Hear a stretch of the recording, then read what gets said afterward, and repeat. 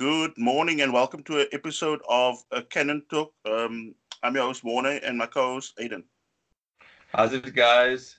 So much to talk about. An exciting time since we're approaching the start of the season.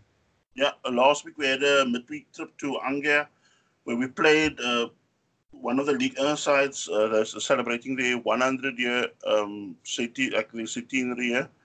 It was, I must say, watching the game, it was quite a boring first half. Actually, a boring match in general because I must agree with you with that. Definitely. Arsenal decided to leave, quite a lot of big names at home. Only took a small contingent of, like first teamers since the squad was more based around the youth. Because it was almost like a squad that we saw against Colorado Rapids.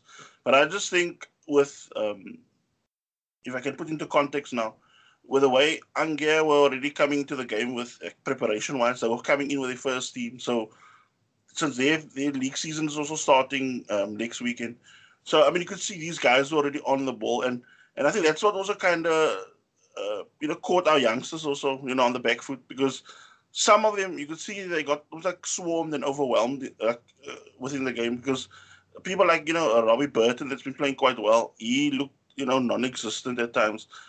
Eden Ketia seemed to he was almost like being isolated, and then he ended up just not really getting involved in things. What was your take on the first half, especially? First off, I could see we were struggling quite a bit, and in the 13th minute, we could tell that we lost our runner with a defense splitting through ball, which allowed us to concede. So I do feel that like you mentioned, we got overswarmed in that, and I felt that we just didn't find our feet at all in the game, and I think that could have been due to the inexperience as well. And due to the fact that they played their first team, were very much up for it to get themselves ready for the game against Bordeaux, I think, next week. And I think what was worrying, as you said, was when El Melali scored. It was like a defense splitting pass. Nobody really picked up, as you said, the runner. Nor did the defense really read the situation. And El Melali just waltzed around Martinez and rolled into an empty net, 1-0 Angers. And we just didn't seem to be able to have any answer for them, with the current batch of youngsters in the first half. I can't recall almost any opportunity at goal for us really in that first half. And if we did have one, it's probably very tame efforts that didn't spark anything into life. And look with the squad. I'm just going to give a quick run through. The squad was Martinez, Chambers, Mustafi, Medley, Nacho, Guendouzi, Burton, Martinelli, John Jules, Nelson, and Nketiah. And people like Guendouzi, you can see still not really up to scratch. And we know what he's capable of, and you can see that he's still lacking the pace because he was giving away silly fouls throughout the game, like through the first half. And I think Mustafi, sorry to interrupt, I think also Mustafi, I think it's time now. Like, I'm not even using him as a scapegoat, but it's another game now where, you can see that the writing's on the wall almost with the guy. He can't even, mentor. I think who partnered him at the back? Was it Medley? Was it Chamber? Medley first. Medley, yeah. So you couldn't even see him giving that a bit of mentorship even in that. So, I do think it's time. And then with the second half, Arsenal then did ring the changes. Brought off the quite a large contingent of the youngsters off. Brought in a lot of the senior players then, and then you could actually see Arsenal now starting to take a sort of grip up to the game, and the sort of tempo Arsenal then started to push up in the game in general. Angers were also starting to struggle because I think they also then saw look it's not going to be that easy of a walk in the park type of game then because they were really up against it when the people like Aubameyang came on. What was it, Mkhitaryan, and all of a sudden with Socrates also marshalling the defense way better, so they didn't have that freedom of the pitch after that. And was telling, what is it, 4 minutes, 5 minutes into the first half, we eventually broke the deadlock. Martinelli kind of, I don't know if he scuffed the ball flicked off him to Nketiah, who I thought was going to finish the shot, but then eventually the keeper rebounded back to Reece Nelson, who coolly slotted it in the corner. And I was quite happy for the youngsters scoring again.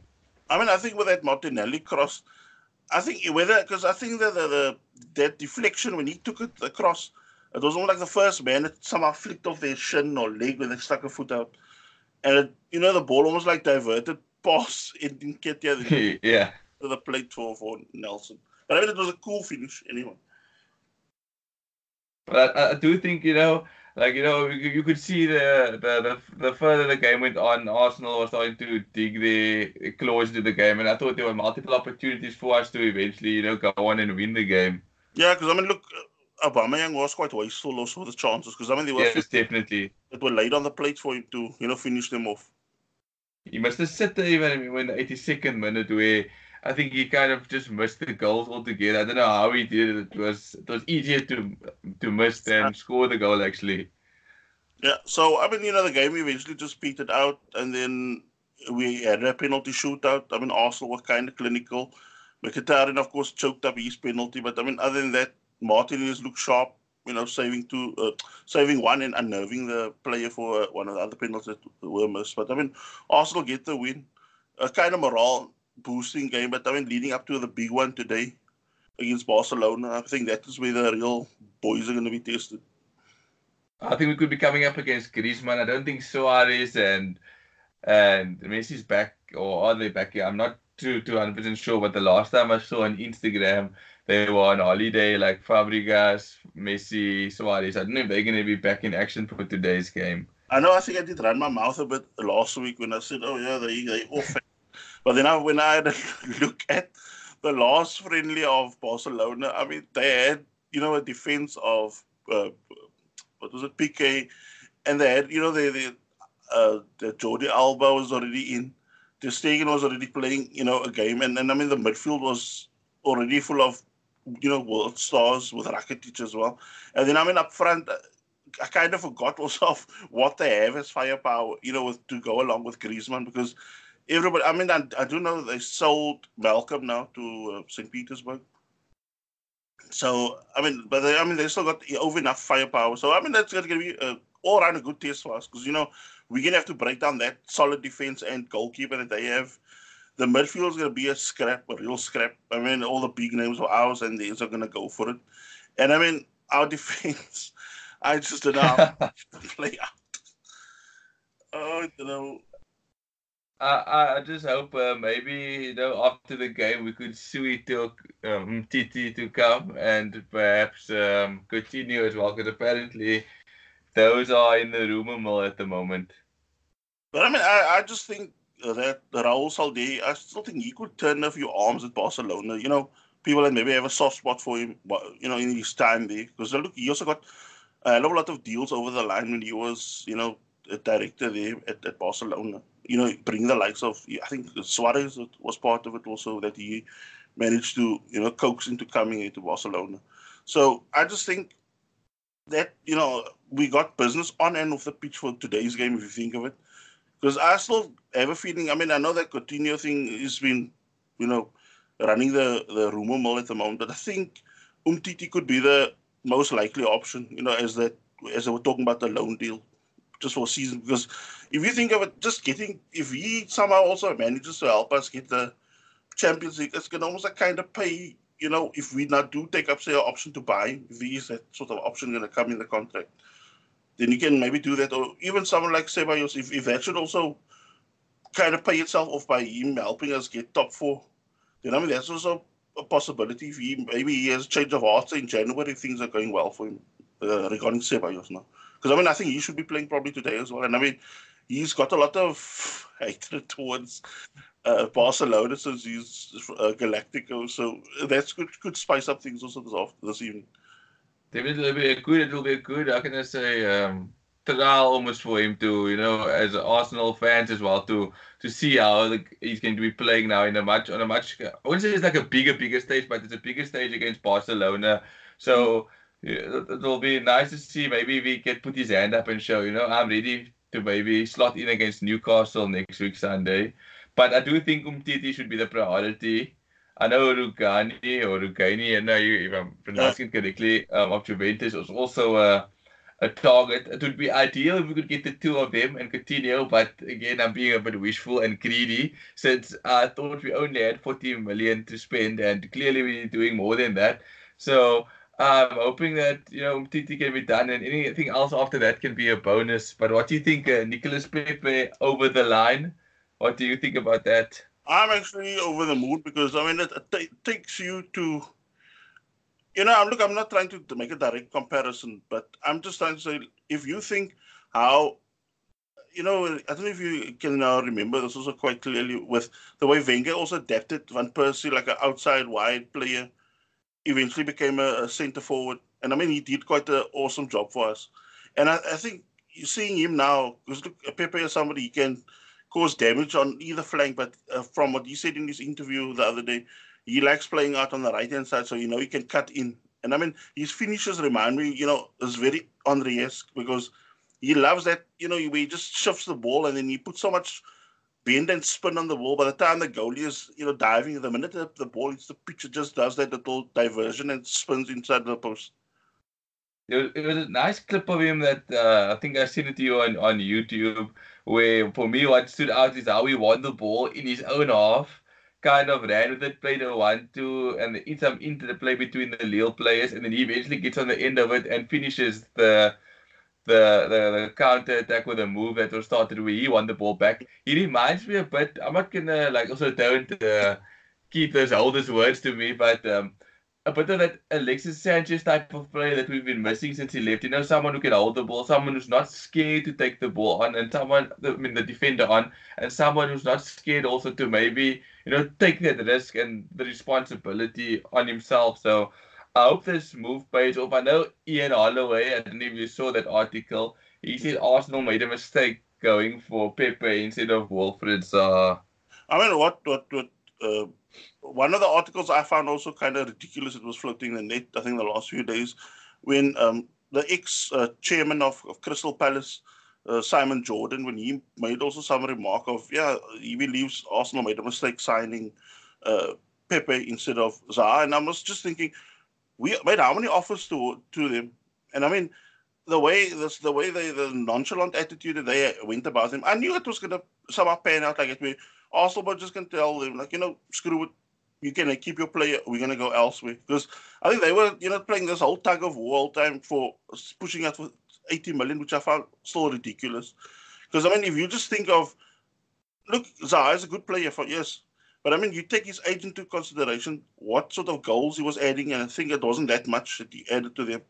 I mean, as I said, he would have probably thrived in a squad say like Arsenal. But I just think what they were trying to do, they were really trying to push the limit with, the demands. And I think that is where people like Salnehian and I'm sure Edu, and they probably said, no, it's fine. We'll go elsewhere to get the player. But you can see the difference Edu is making to the club. I know you were excited about in the start. I will put my hand up and I said, I was very skeptical about Edu coming in. I thought, what is this guy actually going to add to the team in general, or what's he going to add to the club? And I mean, this guy is really busy. Edu is everywhere. Next thing you know, he's like talking to someone in Barcelona. He's in France. He's everywhere, and it seems, and it's showing with all these deals getting done. And I can't believe that this is our Arsenal actually that is trying to sign all these players.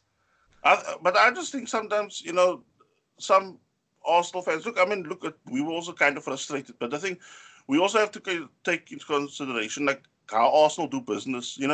It's going to be something where they're not going to show their cards immediately. They will try to hold it back as much as they can. And what I think what caught my eye with regards to Edu, because look, he was already in Brazil a CEO. Not I'm not on the national team. He was one of the clubs. He was also a CEO, and he was somebody like all of a sudden with him being our technical director, he becomes almost like a sort of source or a tapping source for talent that comes out of Brazil now. Because look, he's now got contacts from the national side to probably the youth sides of Brazil as well, the national squads.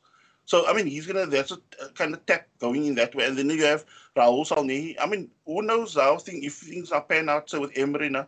Maybe he can start using, say, Barcelona as a tap. We can start getting into that talent again. They bring more of those, because look, most of the youngsters are already ready made for first team football the minute they break this, 17, 18-year mark, age-wise.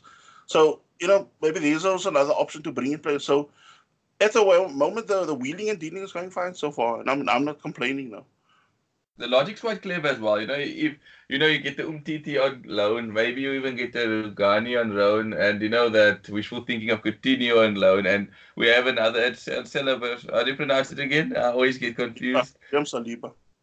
Okay, yeah, and then we have all these guys that's on loan for us at the moment, and if you like you said, they get you in the Champions League, and you could be able to sign them or sign other top quality players to attract to Arsenal once you're in the Champions League. So it's not all doom and gloom that we're not buying, but we're actually loading players, and it kind of reminds one of when you play FIFA on a shoestring budget and just try to loan players to try to get you to the next tier and the next tier and the next tier.